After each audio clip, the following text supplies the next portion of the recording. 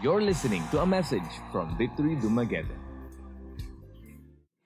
We are on the third installment of our series called What Shapes Us. Started off this series with Mark preaching on God.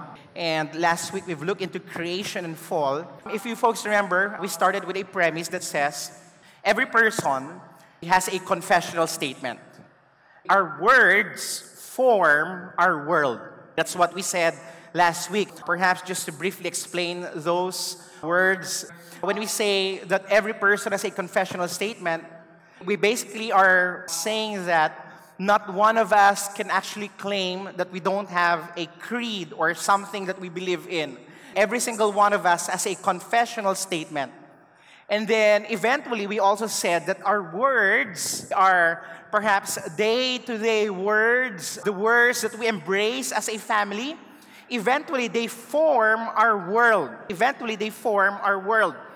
And if you remember, we also said that there is a distinction between many of us, and the distinction has something to do with how we embrace the Bible. So, meaning to say, all of us here are Christians. It's true. Some of you have been a Christian for quite some time now. But at the end of the day, there's something that distinguishes many of us.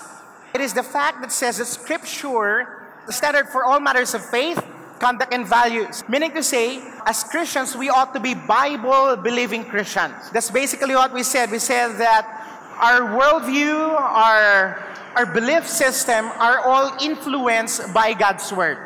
All right? So I'd like first to turn our Bibles for a while to 1 Corinthians. It is 1 Corinthians.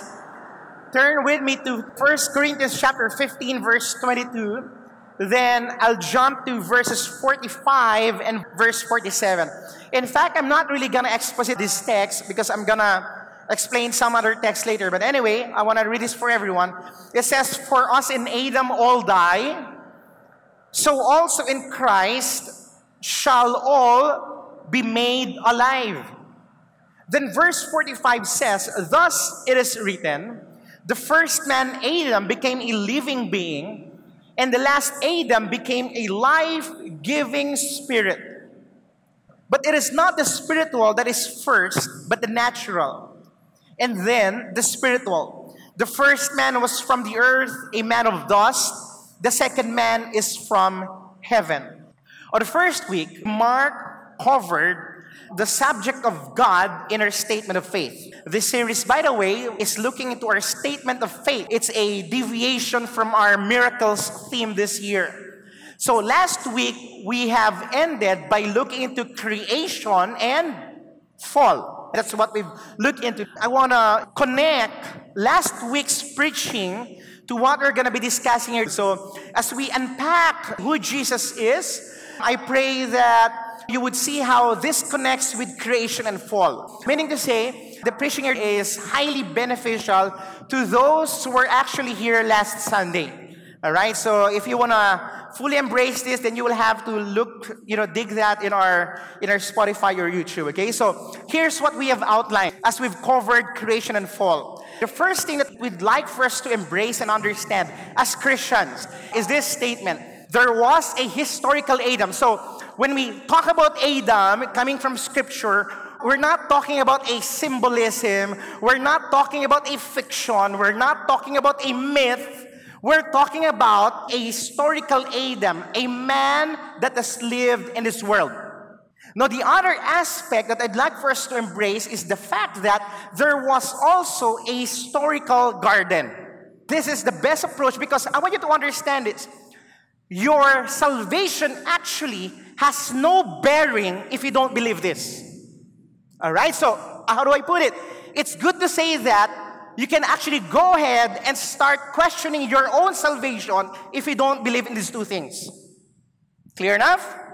All right? So, if you feel like you are truly saved, then this is something that you have to first settle and establish in your mind.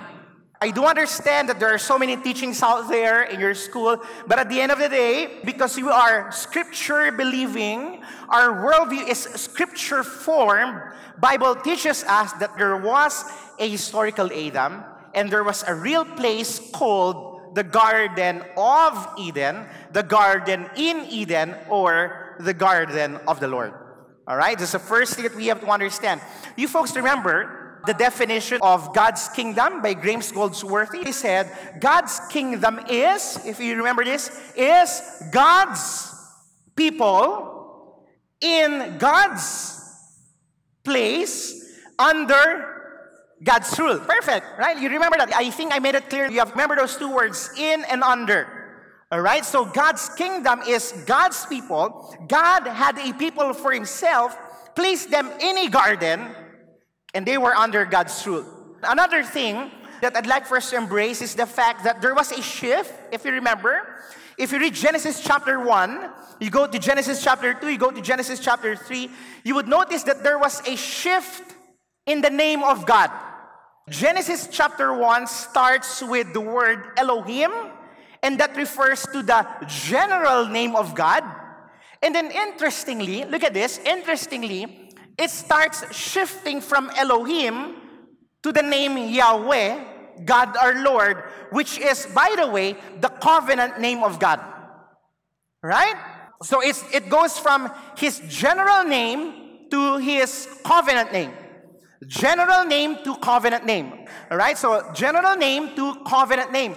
In what aspect? During when? When God starts relating with man. This is just an example, but my legal name, some of you know, is actually Rashid. But I go by Archie simply because that's what my mom and dad called me when I was a kid. To other people, when I go to BIR, when I go to PSA, they can call me Rashid all they want. But for people that I am intimate with, that I have a relationship with, I go by Archie. For God, as we understand here, it happens when God starts relating with men. His name shifts from his general name to his covenant name. Now, why is that important? Why is the name change important? Why is the name shift important? It is important because it gives us a picture that Adam actually had a covenant with God. Not too many people know this. So there's a secret for you. You'll sound a bit, at least a notch more intelligent than your other Christian friends. But here's the catch. Adam actually had a covenant with God. You don't get to read much about it, but it's true. Adam had a covenant with God. It's actually called the covenant of works. We've actually covered this in our Romans series back in 2020. So Adam had a covenant with God. And according to Brandon Crow, here's what he says about this. He says that in the context of a covenant, love and obedience go hand in hand.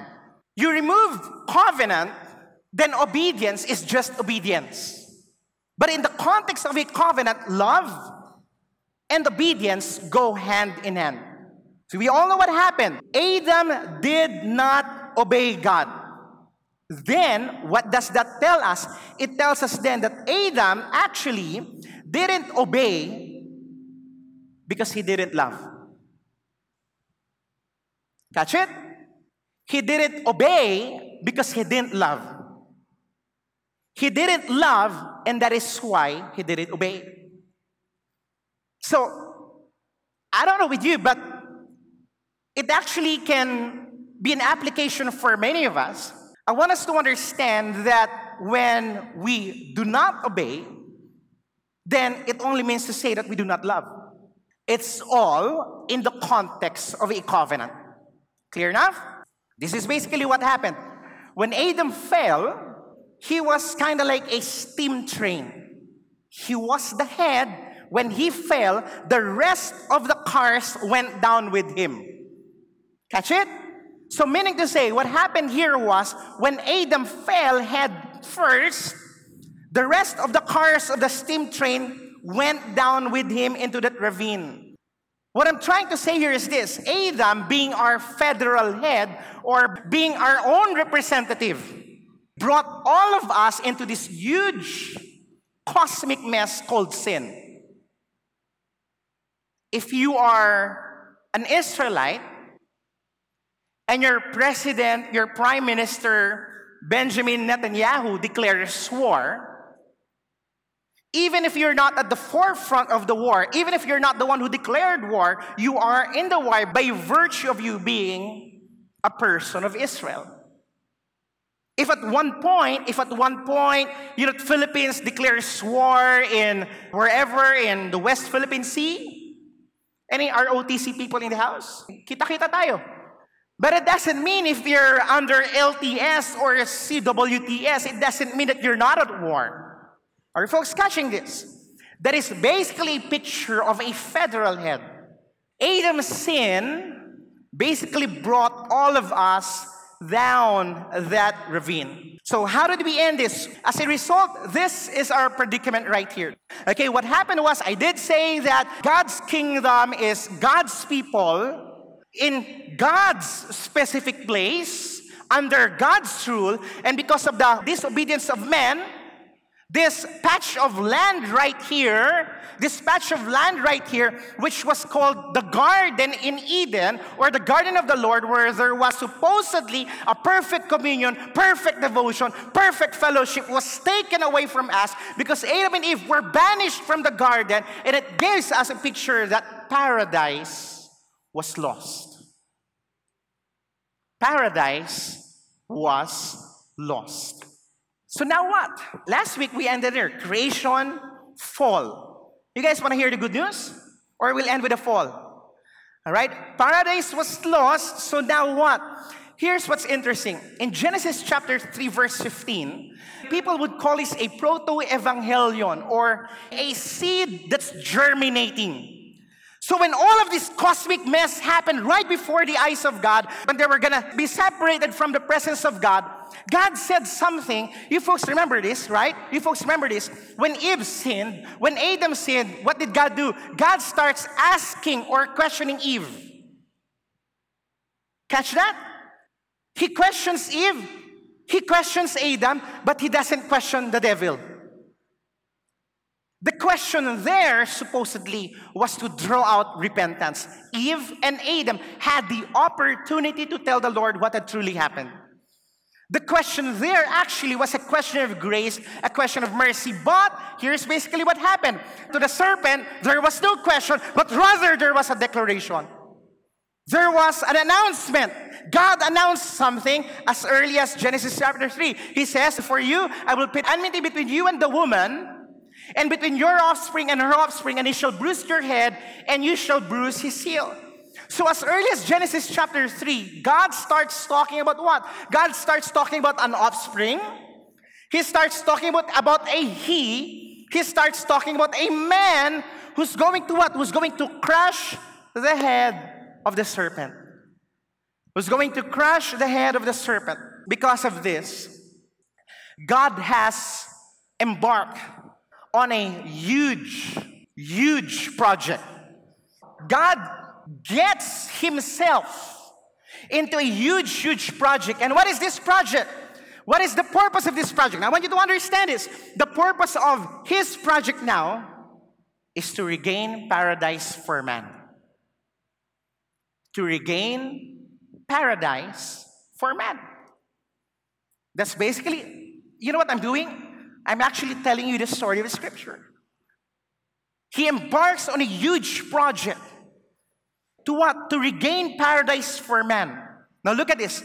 How in the world will God accomplish this? For God to accomplish this, he would usher in the second Adam, the true and better Adam, the last Adam, and that is Christ Jesus our Lord.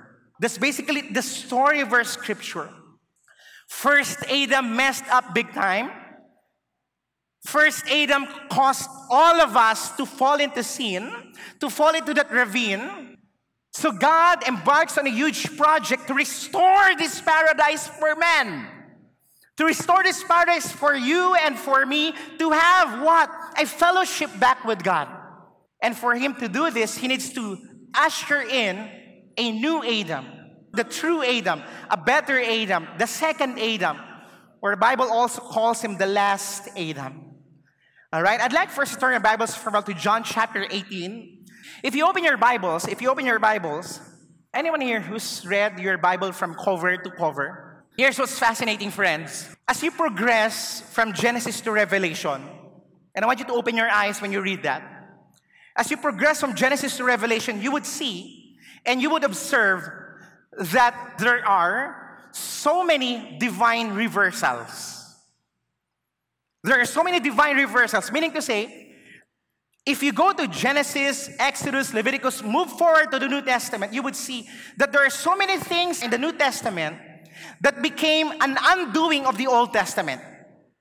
There were several divine reversals in God's Word, and rightly so, because your Bible is actually called a story of redemption. For God to redeem, He needs to restore. Amen? For God to redeem, He needs to reverse that which was caused by the first Adam. That's basically the work of Christ. Scripture presents Jesus as the last Adam to come and regain in our place what the first Adam actually lost. I want you to always understand that Scripture presents Christ as the last Adam to come and regain in our place what the first Adam lost. What the first Adam lost, Christ regained. Look at this, John chapter 18, verses 1 to 11.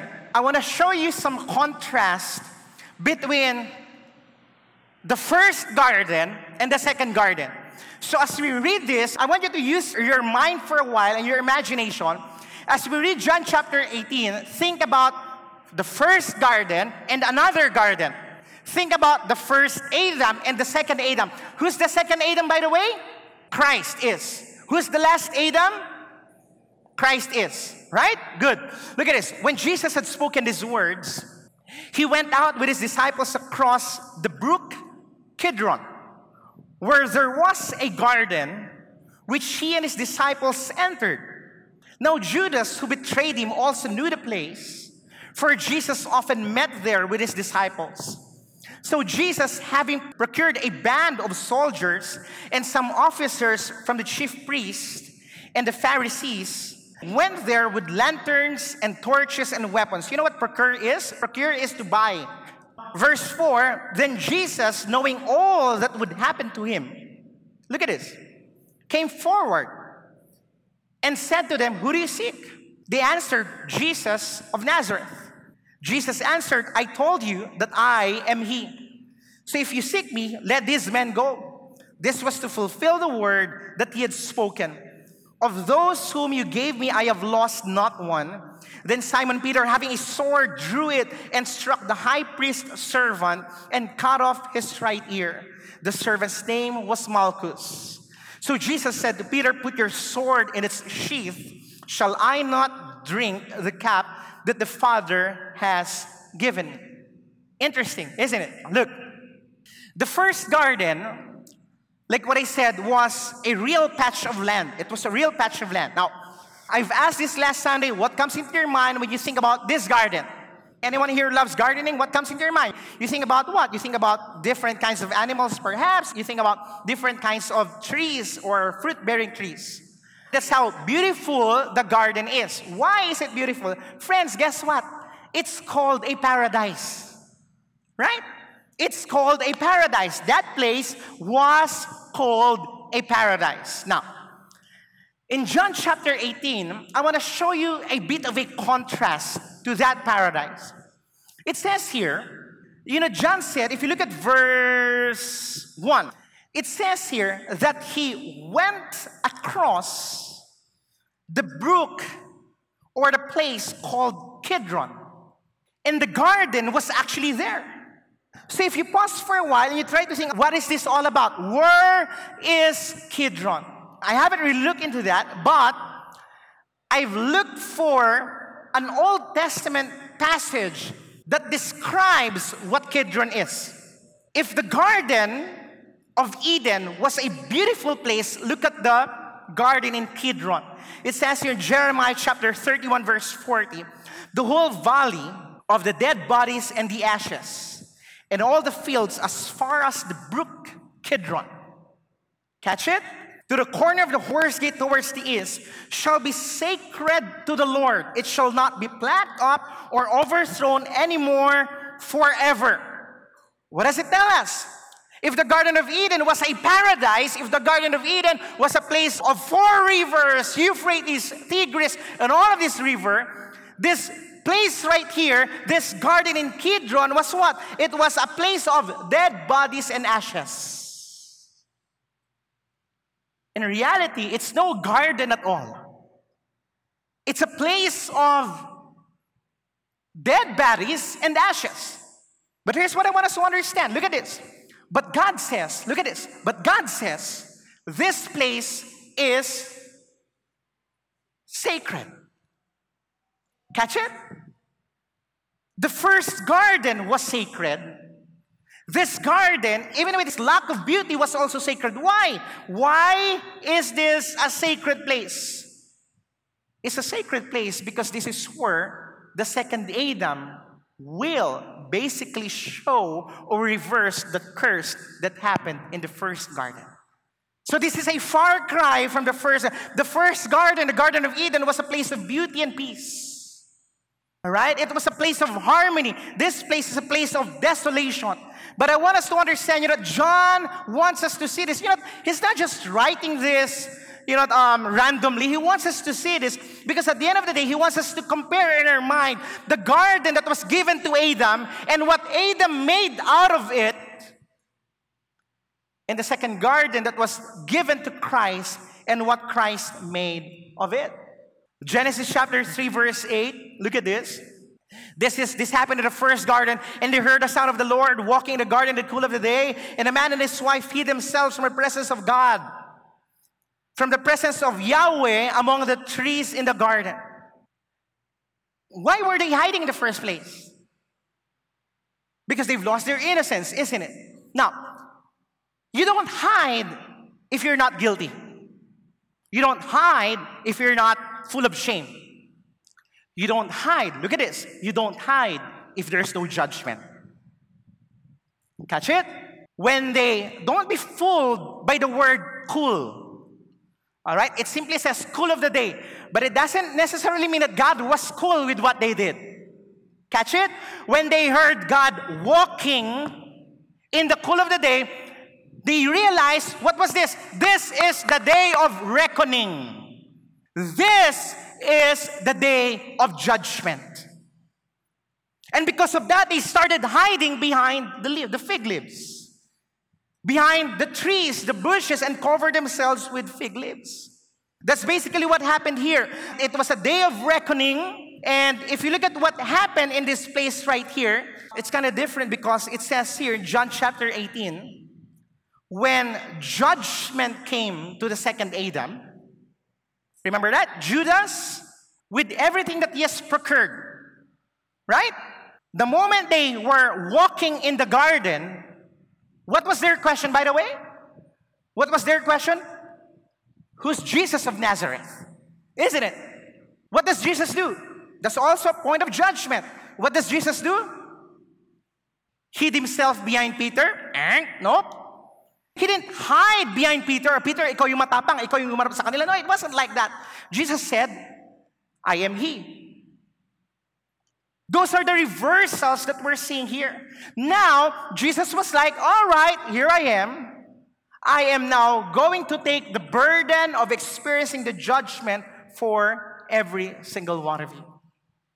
It's interesting because if you look at this, the place of dead bodies and ashes here is actually the picture of our reality. Our life, look at this, apart from Christ, that is your reality. Your life is just full of dead bodies and ashes. Apart from the grace of God. Look at this. Don't you think that when God was walking in the cool of the day, when He asked Adam, where are you? Don't you think that God could have judged them right there and then? What do you think? Do you think God could have judged them? Of course God could have judged them. God not judging them was actually a picture of what? Was actually a picture of mercy. I want you to understand this. Instead of judgment, they got an announcement. Right? Instead of judgment, they got an announcement. And the announcement was in Genesis chapter 3, that someone will crush the head of the serpent. And it is going to be the second Adam. And that is basically a picture of grace that's given to every single one of us. Jesus steps forward to his own betrayer. That's why if you look at 1 Corinthians chapter 15, I want us to notice the word in. All right? The word in. 1 Corinthians chapter 15, for as in Adam all die, so also in Christ shall people be made alive. So at the end of the day, every single person in this world is not divided between Palestinians or Israelis or Filipinos or Bulgarians or Malaysians or Thais or whatever.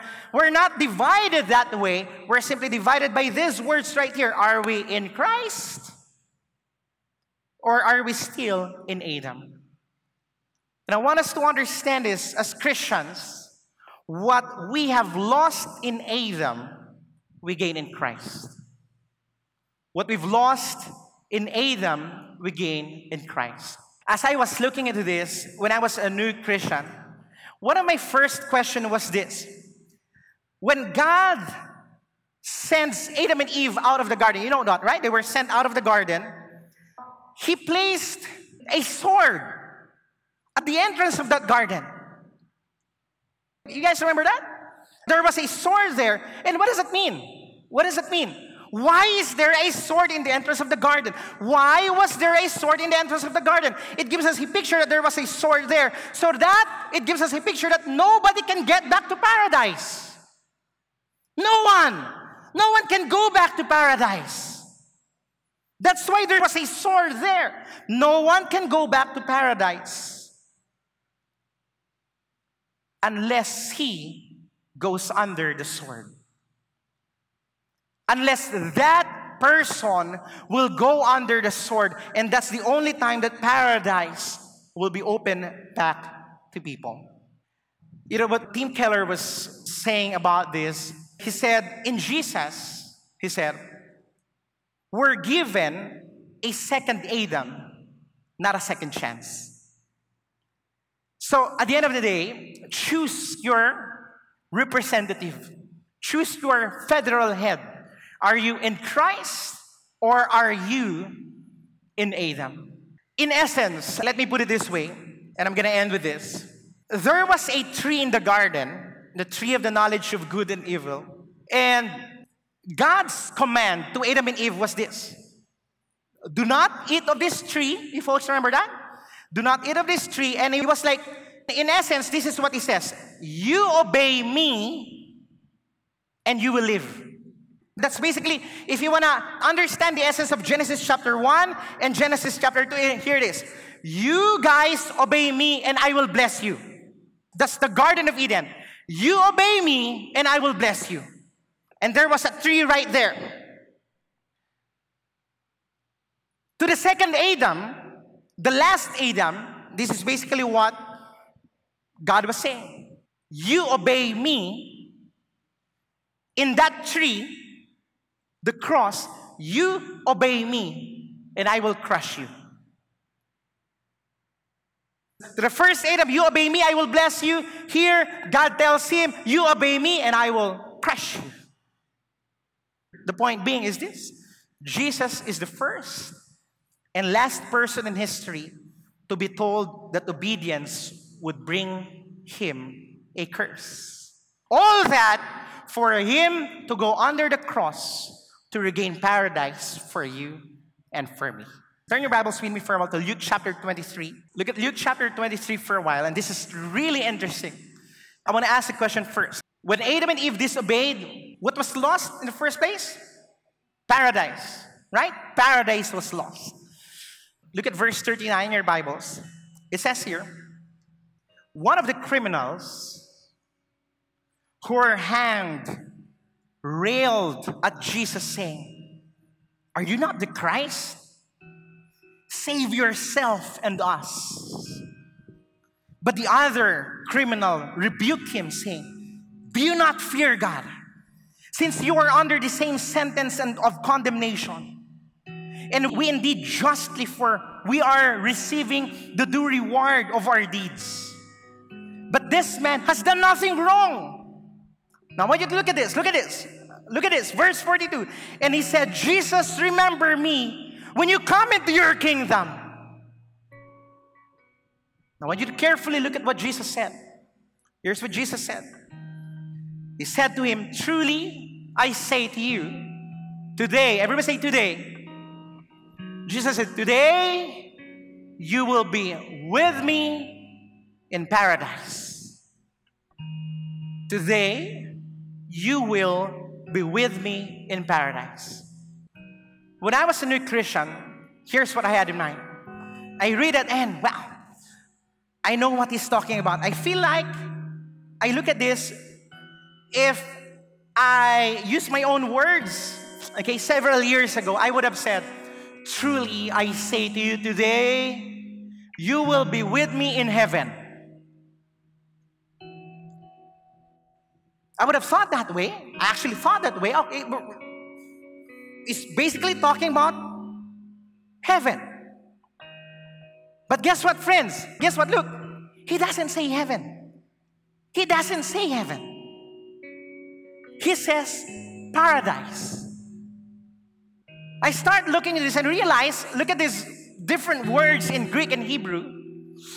In English, it's paradise. In its original Greek, it's called paradisos, which is where we derive the word paradise. In its original Hebrew, it's word gan. If you look at the definition of this, guess what, friends? It's not heaven, it's garden. It's basically garden right there.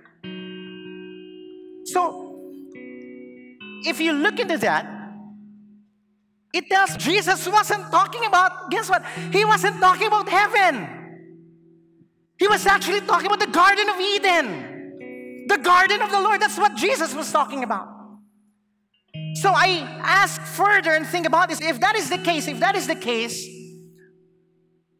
where is paradise?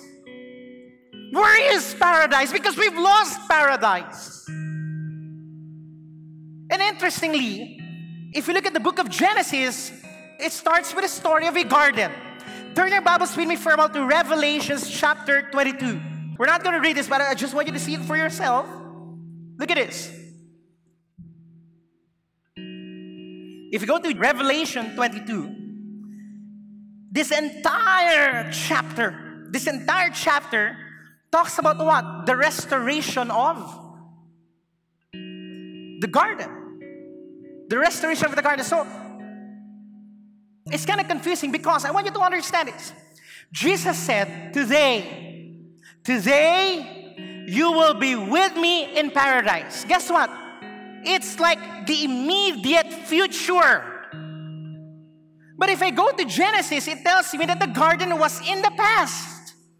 If I go to Revelation, it tells me that the garden is in the future. So where is the garden? Is it in the past? Is it in the immediate future? Or is it in the future?